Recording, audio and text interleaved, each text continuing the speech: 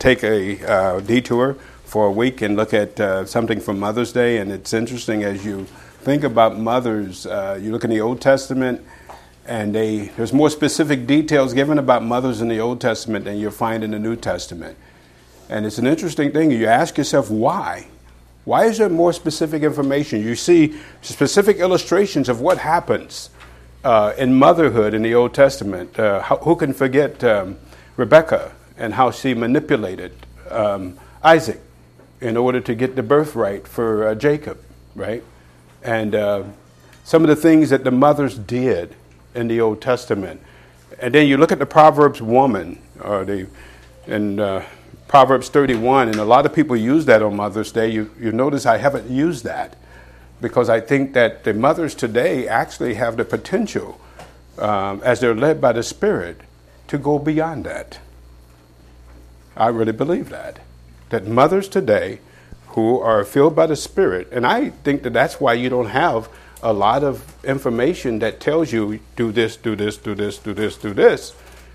But you can see in some instances in the New Testament that there is illustrations of what a good mother looks like, right? And so a lot of people today, and this is the thing that I'm seeing a lot, we have, if you go online, the world system has grown to such an extent that you have all of these people who are giving you information about every part of your life. How to raise children, how to sleep at night, how to walk. Everything that you could possibly want to know, you can get online, right? So there's this, they call it a content reader, that they amalgamate all of these different websites from different issues. So if you go on, for example, and you got on this place called FeedSpot, they will put out the 45 top magazines about how to raise kids. 45, top 45. They didn't include all of them, just the top 45. So among the magazines they listed in their top 45 is Punk Moms magazines. Punk Moms magazines. Now, the magazine focuses on the topics of tattoos, piercings, and attachment parenting. Attachment parenting, well, they say that if you want to be a good mother, that you got to hold your kid a lot. I mean, and, you know, in certain situations to reaffirm them and such and all of this. I guess that's preparing them for the tattoos and piercing. And so notice, but one resource missing is this. You know, my parents, when my mother was raising us, and there were 16 kids, 14 boys and 2 girls. And what's interesting is that we don't have deviants in our family. We don't have people out robbing and maiming people. We don't have people doing things that are behind bars for murdering somebody. None of that has occurred. And when you look at it, a couple of things you could say that society was different, and it was. But I want to advance to you that what also was different was their source of everything that they referred back to was this. It was this. It used to trouble me to no end that my parents would do this. That everything that they talked to us about went right back to Scripture. And you wanted them to give you something other than that. Can you give me some of your own personal advice? Yeah, but it's based upon this. And I just can't help but think that as we sit here today with a society that is fractured and completely out of control, with the family units falling apart by the day, if there's not a correlation between that where people are getting information are from people who don't really know what they're talking about. And they come across and they actually perpetuate who they are based upon their status. But do they know what's true? Do they really know what's true? And so when you come to Scripture, there's some things that you see about how life works. And you see it with regard to motherhood. And it's inescapable. It stood the test of time. It's the thing that people have been going by for years and years and years. And so you see that. And so we want to talk today about the elements of what you see in the New Testament about what makes a good mother. Now, I think at the beginning of this, I think this is all predicated on the fact that you have a woman who is filled by the Spirit. And a woman who is filled by the Spirit then has the wisdom to know how to parent. You're going to get into a lot of different circumstances and situations in this life that when you're going to have to make decisions right on the spot. What do I do? How do I respond in this situation? And only the Holy Spirit is going to be able to lead you in those situations, right? And that makes a big difference. But we want to look at 1 Timothy chapter 5, and we're going to look at this widow.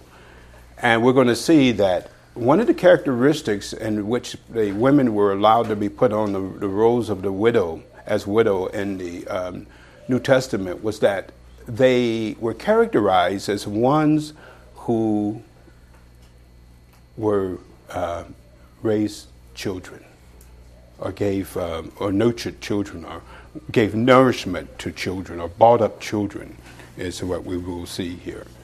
Father, we're grateful for the opportunity of being able to look at these things, and grateful and as believers that we have the opportunity to be able to do those things that are well-pleasing to you as we're filled by the Spirit. Thankful for motherhood today, that the mothers are a crucial part of any society.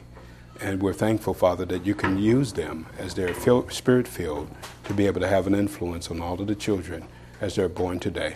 And we're thankful for that. In your Son's name we pray. Amen. And so notice in 1 Timothy chapter 5, so in the early church, one of the things that they did is that they had a widow's list, and they would put people. It was characteristic that men would die earlier than women, and it was often time that a woman would be left with no husband to care for them, and this is why he says what he says early on. In this chapter, start. In verse 7, and then we'll read down of chapter 5 of 1 Timothy. And these things give in charge that they may be blameless. But if any provide not for his own, especially for those in his own house, he has denied the faith and is worse than an infidel. And so really the first responsibility during that time for believers was for families to take care of their own family members. That was the responsibility. And, if you had somebody who weren't providing for their own household, notice what he says, that they were worse than, that word infidel is they're worse than an unbeliever. Verse 9, let not a widow be taken in the number under 80 years old, having been the wife of one man. And so it just gives us these qualifications of who would be put on this list of widows. And then he gives some characteristics here in verse 10. And you have a series of first-class conditions. And so when I say first-class conditions, it's not if she did this. I would say that it's since she has done these things. Now notice in verse 10, well reported of for good works. It's interesting that he uses two different types of good works here. At the beginning, he says kalos works. And notice at the end of this verse, he says, since she has followed after every good work, and then he uses a totally different word. He uses the word akathos. And I think, again, so you could see in the things that this woman was doing, that they were good works that God had laid out for her to accomplish. And so a lot of people think that good works are something outside the church, that I'm going to go lead some big revival, or I think they're everyday life things. And so the word kalos looks at the fact that when people see you doing this, that they see a beautiful behavior. Isn't it neat when you see people who are conducting their lives and it's just beautiful in the way that they conduct? They are good. They're operating in a righteous manner. It's wonderful to see in activity. And now, the other word, agathos, at the end of that is looking at the source of that work that you see on the outside. And I believe here that agathos is connected to the Holy Spirit. Because Paul says, in me, I know in my flesh dwelleth no agathos thing. So I know that out of my sin nature, there's nothing that I can do that is inherently good. The Holy Spirit has to produce it. And so I believe that if you're going to, any woman, and the works that they're doing, either in the home or outside the home, and a lot of this are works that God had for this woman to do inside the home. And where did they originate from? They didn't originate from her. She couldn't do them on her own strength. But that the Holy Spirit is the one that is driving this. And so here you see these works that this woman is able to do within the home. Since she has brought up children, and we'll look at this, word for brought up children is the first thing right off the bat here. And notice, we'll look at some of the rest of them and then we'll come back. Since she has lodged strangers. Now the word for strangers is the same word you look over in Hebrews. It says, be careful to entertain strangers. Now it's not just talking about just letting anybody into your house. Somebody knock on the door, you don't have a place, come on in. You may not want to do that. I think he's talking about believers that you didn't know, right, in that circumstance. Since she had lodged strangers, since she has washed the saints' feet. Now, you don't have to do this today. When I come over to your house, you invite me over. Troy, when we come over, I'm not expecting you to get out the pot and wash my feet. And you might not want to do that. The truth be told about it. But back in that time, they would, when they were walking around in sandals, they would go through hot sand, and this was a customary thing you did.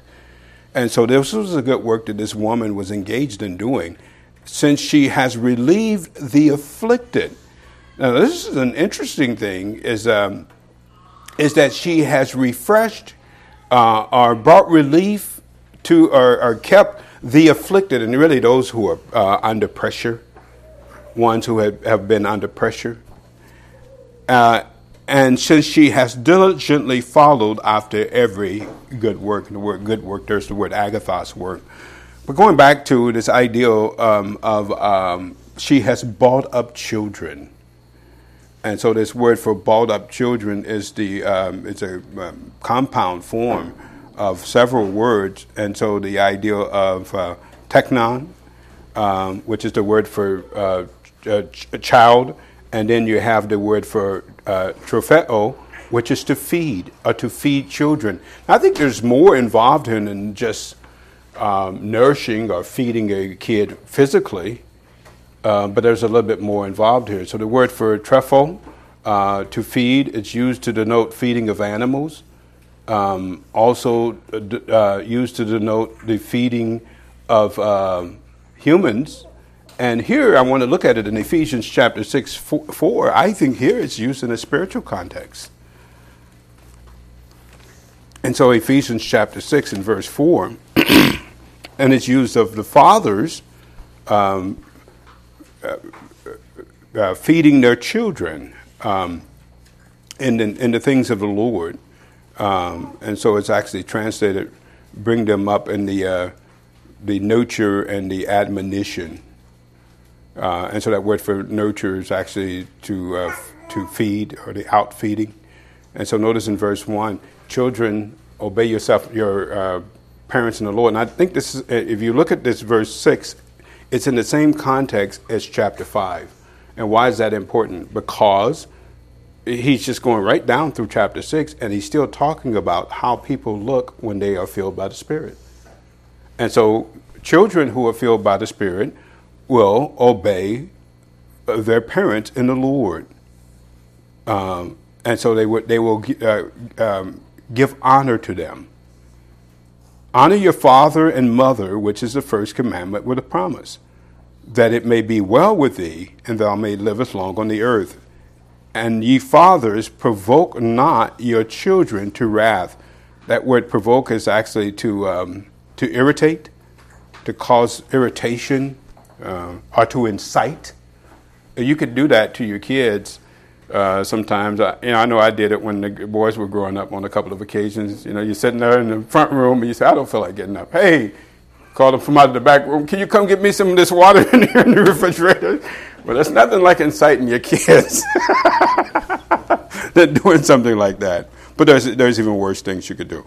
Provoke not your children to wrath, but bring them up in the nurture. The word nurture is the feeding and the admonition concerning the Lord, one who is a master, and this ideal of this nurture here, the ideal to feed, and then to admonish. It admonishes that you place something before someone. Hey, this is the way things ought to be done. And so you see this word trefeo is commonly used in Scripture for bringing up children, providing spiritual and psychological nourishment to children that allows for their growth. Spiritual and psychological nourishment that allows for their growth. Now, notice this brought up, again, you have those two words, and notice at the bottom, brought up includes more than just physical feeding. It also is instruction and provisions of the things that are necessary to life. You can see it used this way. It's used to denote those who have experienced the same provisions together in the same household in Acts chapter 13 and verse 1.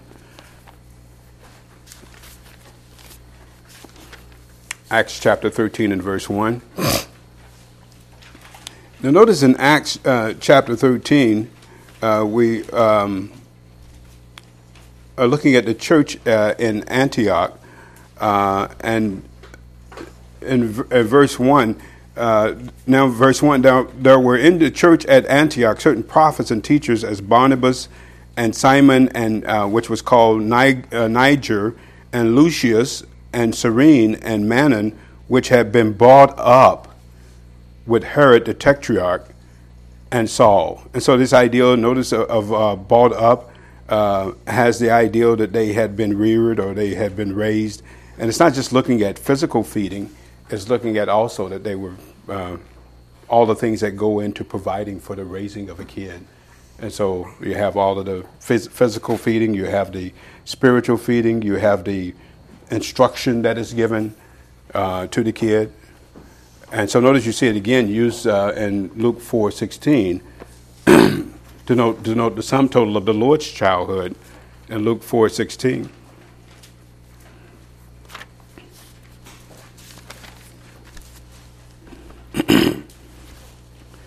In verse 14, and Jesus returned in the power of the Spirit into Galilee, and there went out a fame of him throughout all the region round about, and he taught in their synagogues, being glorified of all, and he came to Nazareth where he had been brought up. And so you see this idea, it's inclusive. So you say he was brought up. Well, if you just said that it was just about feeding or just about giving him food, where he ate food, that doesn't make sense. See, so it's more inclusive of not just feeding, but there's all the things that are given to a kid. There is nurturing, there is admonition, all of these things that go into this feeding. And so notice he says that he had been brought up, and as his custom was, he went into the synagogue, and on the Sabbath day, he stood there for them to read. And so this nurturing or bringing up of children is inclusive of providing physical, spiritual, psychological nourishment to children that allows for their growth. Now, my parents, I know today you have a lot of people who are adamant, and I think a lot of people in our generation have said, I will not force my kids to go to church. I want them to have a choice. But what strikes you in this statement that they make is that in reality, your kid will not have a choice. They won't have a choice because the only choice you're giving them is secularism. That's the only thing that they will know. And so you have a lot of people who say that. And so in our house, what was interesting is my father used a lot of first-class conditions. And it was, since you are going to church, it's a fact, you are going to church, then you better get ready to go. And so, but a lot of that was part of it. Providing for the spiritual nourishment of children. You have a window of opportunity when your kids are small that I think when you miss it, you've missed a lot. The opportunity for your kid to learn spiritual things while they actually want to. The moment that window is closed, you will have missed a lot. And I think what ends up happening is the kid has to learn on the tough side of it. They have to go up on the hard side of it. And it's a tragedy when you see it. And so notice, child rearing of Moses exemplifies the essence of motherhood. Notice in Acts chapter 7 and verse 21.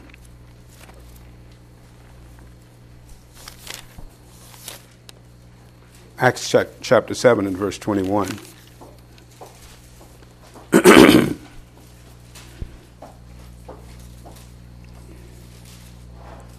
Now, this is a good, Acts 7 gives you a good historical narrative of the nation of Israel.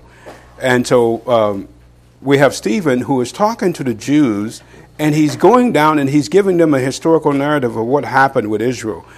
And notice in verse 17, but when the time of the promise drew near, which God had sworn to Abraham, the people grew and multiplied in Egypt, till another king arose, which knew not Joseph. The same dealt subtly with our kindred, and evil entreated our fathers, so that they cast out their young children to the end that they may not live. And in which time Moses was born, and was exceedingly fair, and he was nourished up in his father's household 3 months.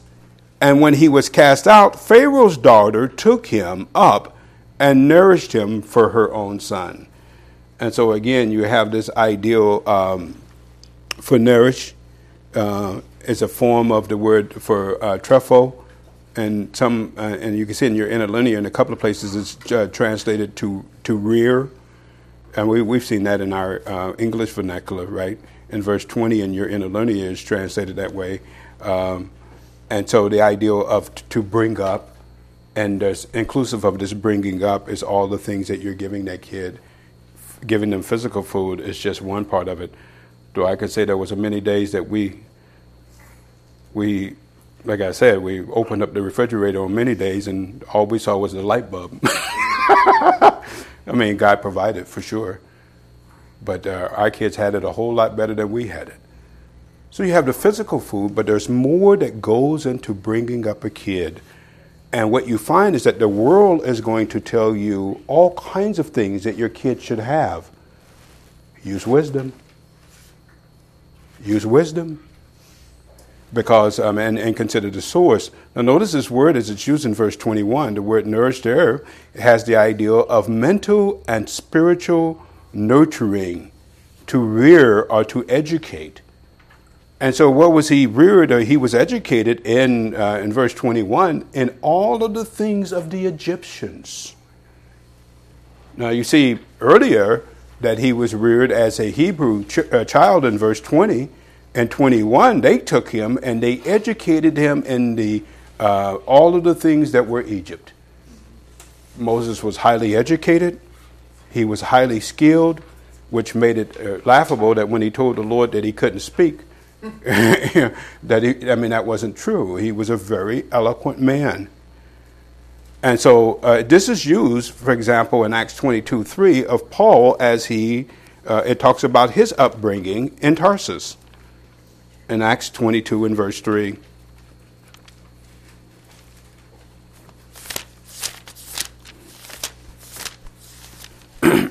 And Paul, as he is arrested, he goes to Jerusalem in Acts 21. And as he's there, he's arrested. And remember, we've all know the story that he was warned earlier in Acts 21 not to go to Jerusalem. So he goes, and he's arrested, and he's trying to explain to the Jews about who he is. And he thought that by explaining to him that he was one of them, that they would relent and stop persecuting him. But that didn't happen. Notice in verse 1 of chapter 22, we'll pick it up.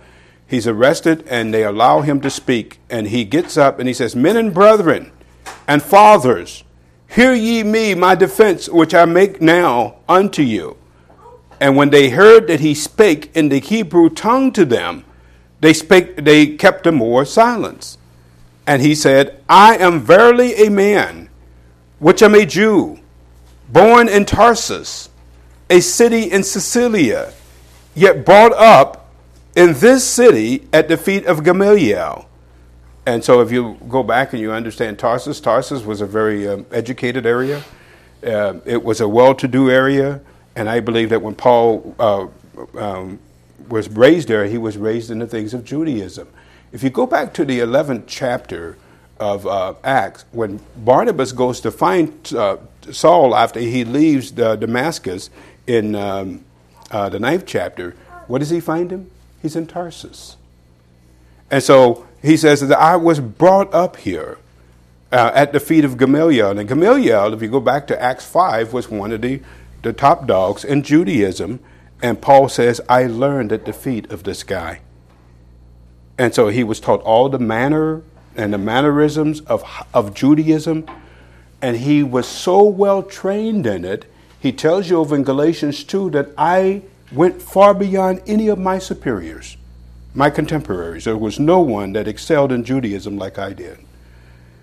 And so he was taught all of the protocol. A lot went into what he learned there.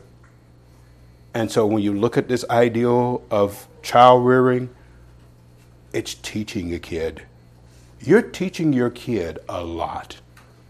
You may not know it, but you are. You're teaching them by what you say. I was in the car with Cohen the other day. And I guess I said something that he never forgot. I told him I was going to take him to the park. And then this day we had to do something else. And he says, you broke a promise. That's what he told me.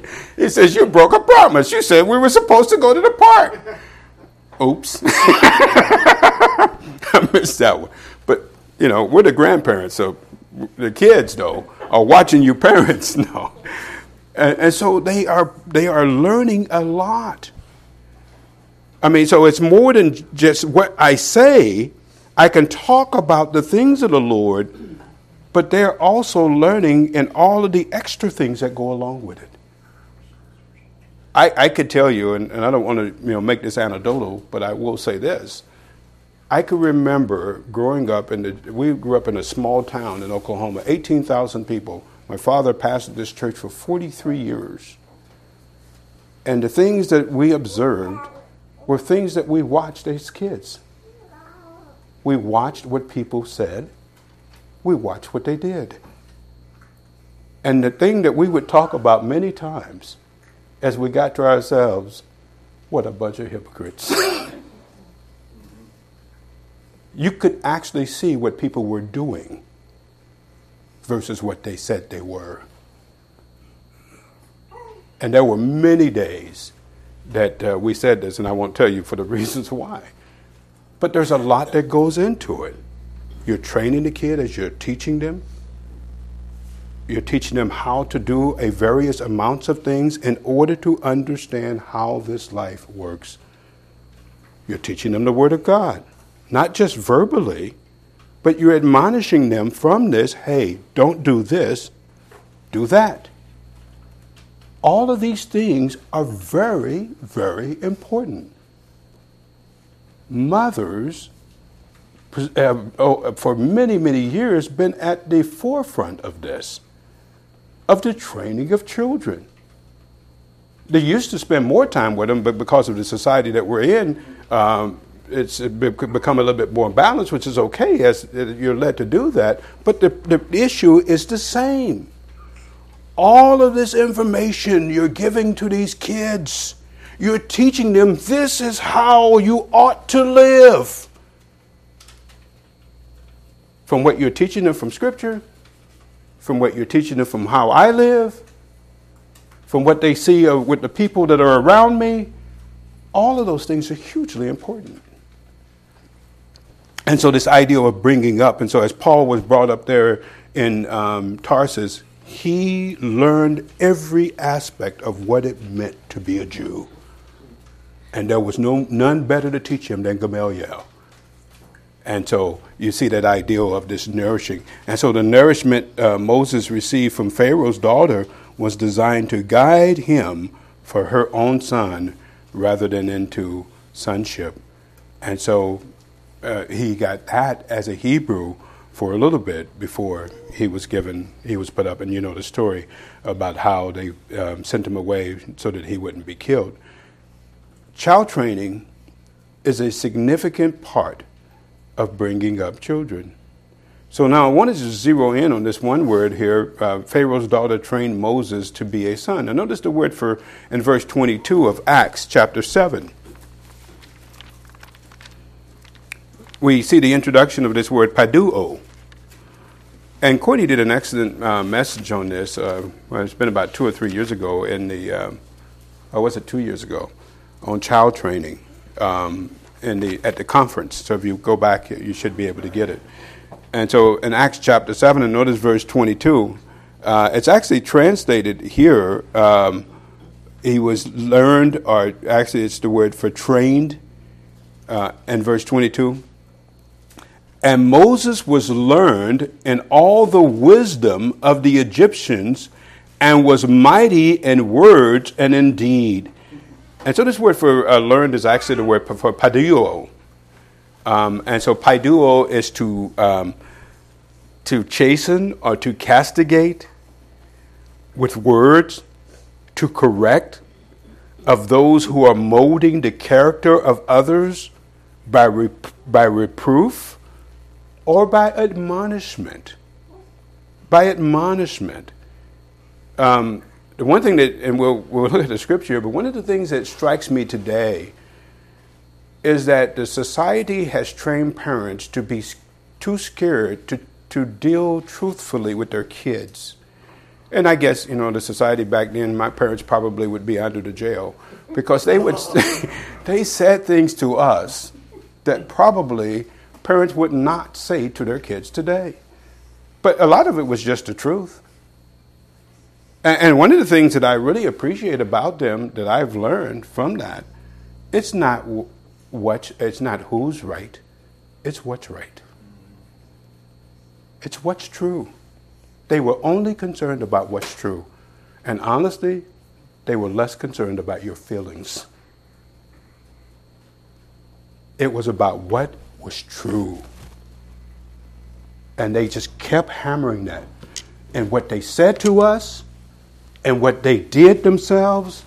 And I would say this for my father, this is not Father's Day, but if you go back and you look at our parents, one of the things that they did, and I'm not making them to be perfect because they were imperfect people. But one thing in this issue of truth and teaching, they consistently were focused on what was true, even if it meant their kid was wrong. Now, sometimes I think they went overboard with that because being the preacher's kids, people would accuse us of things that weren't true. But it happens. But they were more focused on what's true. What's the truth? And so notice here in 2 Timothy 2:25, you see this word for paideia.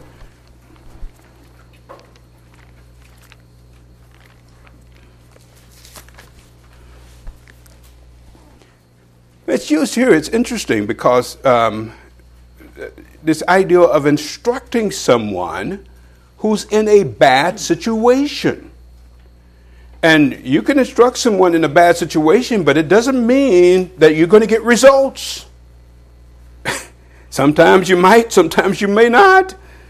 Notice in verse 22, and we'll read down. Flee also youthful lust, but follow righteousness, faith, charity, peace with them that call on the Lord out of a pure heart.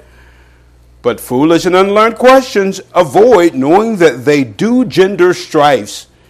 Now, this is an important thing to understand, and this is why I stopped fighting and arguing with people, was when I read this verse, and you can really get an understanding. And the servant of the Lord must not strive. It's really emphatic when you read it in the original. It is necessary. It is not necessary that the servant of the Lord fight. He doesn't really need me to fight for him. Yeah, the word can fight for itself. All I need to do is to teach it. But must be gentle to all men, able to teach, patient. Now notice what he tells you what to do with someone who is out of line. In meekness, instructing those that oppose themselves. And so here you have a person who is ensnared. And I really believed here is he's ensnared by Satan. And so this word in, and I would say, by means of meekness. And what is meekness?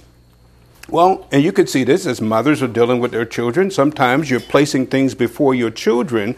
And this idea of meekness is that you're keeping focus. And you're not letting the behavior of the kid drive you off. And you're able to keep focus on what needs to happen. We were in Sam's yesterday, and we saw this mother, or really, as they say, a child raising a parent. And the mother, as the kids were doing what they were doing, she just had no control. You could just see she lost control. Kids weren't paying any attention to her whatsoever. And they were just hollering to the top of their lungs. And I mean, these are big kids.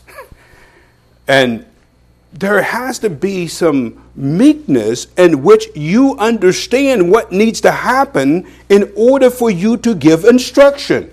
And that no matter what's going on, I'm not going to be deterred from what's happening. It's going to keep my focus on what needs to happen here. And what happens? When my parents would get ready to whip us, my mother would say, I'm going to tell your daddy when he gets here. Oh, no, don't do that. But you know what happened when they were getting ready to spank you and you say, I'm not going to do it no more? And I've heard this classic line many times. I know you're not. Because I'm going to make sure. I'm going to make sure that you don't do it again. And so there was a meekness. There was a meekness that was meted out. And so they didn't lose track of what needed to happen here. The fact that this kid is going past the line, he needs spanking, they didn't lose track of that. You could fall down and you could cry and do all that. You get up. Get up. You're still going to get it. They never let all of that deter them from what needed to happen. Not one bit did they let that deter them from what needed to happen. And I would often think, when my father, as he was preaching and we were acting up in church, and he said, stop it. And he said, he gave you the look. You knew what was happening when he get home. And he never forgot. You think, oh, he's going to start doing something else, watching TV, and you're just sitting there on pins and needles. He had that meekness. He didn't forget. Kevin, oh no. And so there is a meekness that is necessary. So this ideal, when you're dealing with someone, and this is what's used over here with this ideal of instruction. In meekness, instructing them that oppose themselves. If God peradventure will give them repentance into a full experiential acknowledging of the truth. And so here you have people who were in this situation in Ephesus, and they were out of line. And so Paul says there's a possibility. It wasn't a sure thing that you might instruct them and they would recover themselves.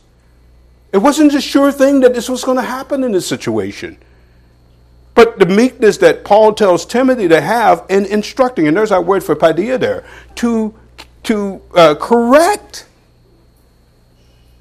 And what is the purpose of correcting? To mold people to the direction of what's true. Look, the truth is important today. And I think that what is happening in our churches and what's happening in our society is people are not really concerned about truth. They're not. They're more concerned about what's expedient. than what's true. And as you have a mother who's raising a child, what's true is more important than the response the kid is giving.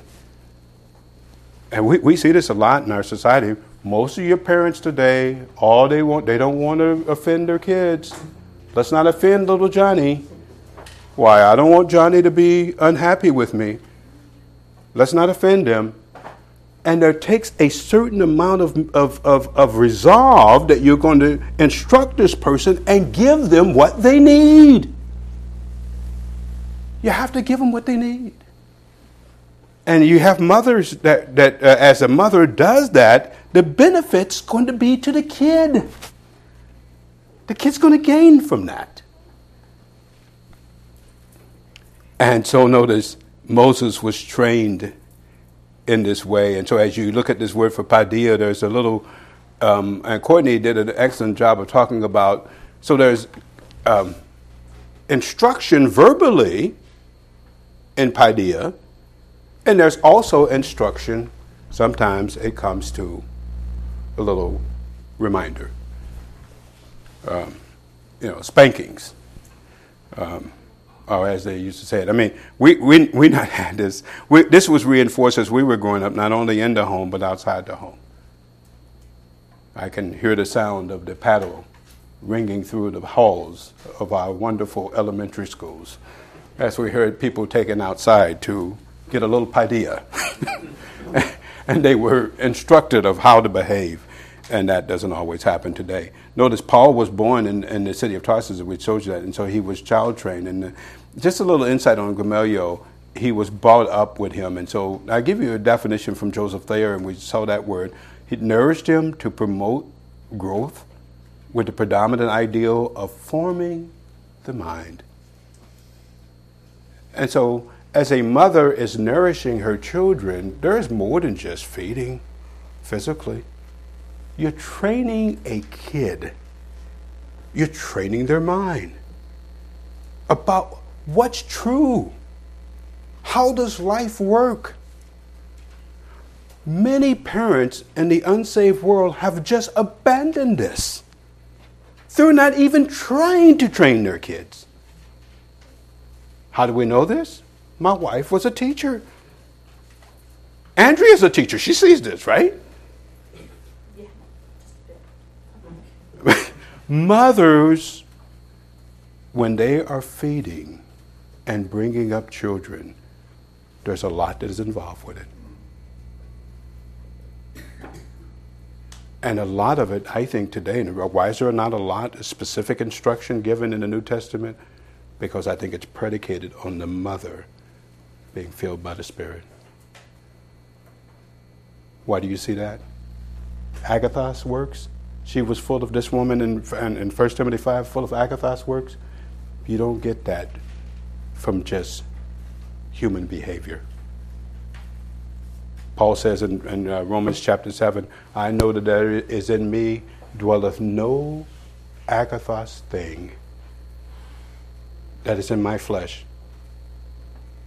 The Holy Spirit provides for that kind of good in someone who is involved in that, in the raising of children. And so I do believe that as you look at the Spirit's filling, that's something that the Old Testament saints didn't have. You as a mother have the ability today to have wisdom that they did not have. I know that people go back and they look at that woman in the Old Testament and in Proverbs 31. I think that the believing mother today has the ability to go way past that. Not only from a doctrinal standpoint, but also a wisdom standpoint, because we've got something a little bit different that they had in the Old Testament. And so as we celebrate mothers today, I would exhort mothers today, don't be fearful. We're living in a society that is trying to tell you not to do what many mothers have successfully did over the course of many years. Why? Because it works. And we can see with our very eyes that the society out here, they're not concerned about raising good children. They've got something completely different in mind. you have something much better. You have the ability to raise children that are going to affect and be a part of God's will for years to come if the rapture doesn't occur. Hopefully it does. And I would just exhort you as a mother today that you will grow spiritually. You, in doing so, will have more of an effect on your kid than anyone else. And I trust that God will use you in that way. Father, we're grateful for the opportunity to be able to celebrate Mother's Day today. And just thankful that as mothers are filled with the Holy Spirit, that they have the ability to be led by the Spirit to do your will in the raising of their children. We're thankful for the example that they can be, not only to those who see the good works that they manifest as they are rearing their children, but also the good works that are seen by spirit beings and the faith that they direct in doing so that you see. We're so thankful for many of the ways and many of the things that come as a result of that. And so we're thankful for this day and being able to celebrate the mothers all around this world, that particularly those who belong to you and are being led by the Spirit, and how you're using them to actually impart life to their children. And we're thankful for that. In your Son's name we pray. Amen.